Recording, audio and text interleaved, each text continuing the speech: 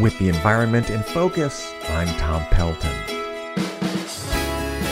Driven in part by the coronavirus recession and reductions in driving and airplane travel, the number of oil and gas drilling rigs operating in the U.S. has plummeted by 70% over the last year, falling to a record low since World War II. At least 14 oil and gas companies have declared bankruptcy since March. The casualties include, last week, Chesapeake Energy, a once high-flying but heavily indebted pioneer of hydraulic fracturing and horizontal drilling. Oil and gas is a famously boom-and-bust industry.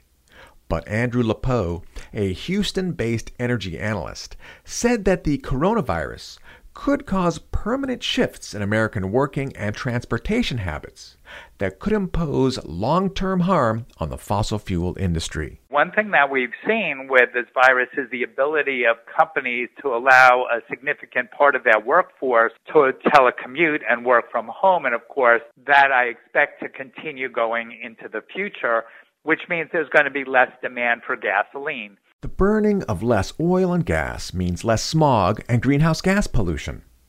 Renewable energy, such as solar and wind, has been performing better during the COVID recession because it generally powers electricity production, not transportation. And even people working at home need to plug in their air conditioners and laptops.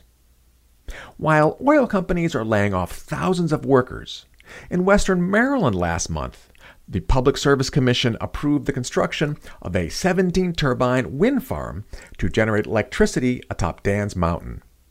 Mike Tidwell is director of the Chesapeake Climate Action Network. The Dan's Mountain Wind Project in Allegheny County in Western Maryland is a 70-megawatt wind farm that will produce clean, renewable energy for the people of Western Maryland for decades to come. It is a project actually being built on previously strip-mined mountain ridge area for coal. In contrast, this past weekend, the Virginia-based Dominion Power Company announced it was abandoning plans to build a 600-mile Atlantic Coast natural gas pipeline. And on Tuesday, a federal judge ordered the shutdown of the Dakota Access Oil Pipeline across the upper Midwest.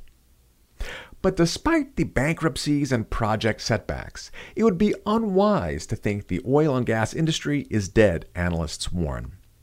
Many of the drilling sites now closing are likely to roar to life once again in a year or two, said Matt Kelso, data manager with Frac Tracker. Most of these wells are being shut in with the intention of opening them up again later. So it's not like these wells are going away, and they're certainly not being permanently plugged. Ed Crooks is vice chairman of the energy research firm Wood Mackenzie. Some of the trends affecting energy demand could head in different directions. So, for instance, quite possible there is going to be more telecommuting, fewer people going into the office. There might also be a big shift away from mass transit, people stopping using public transport because of the fear of infection. There might also be a move out from the cities into the suburbs, people wanting more space.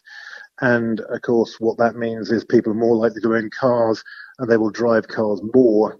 In that case, the coronavirus, and more precisely, social distancing, could prove to be a fatal disease for cities like Baltimore, Washington, and Philadelphia, as more residents avoid human contact in the city and flee to the isolation of the suburbs.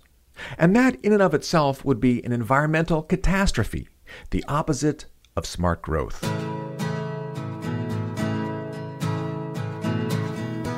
The Environment in Focus. I'm Tom Pelton of the Environmental Integrity Project, author of The Chesapeake in Focus. This program is sponsored by the Able Foundation. The views expressed are solely my own.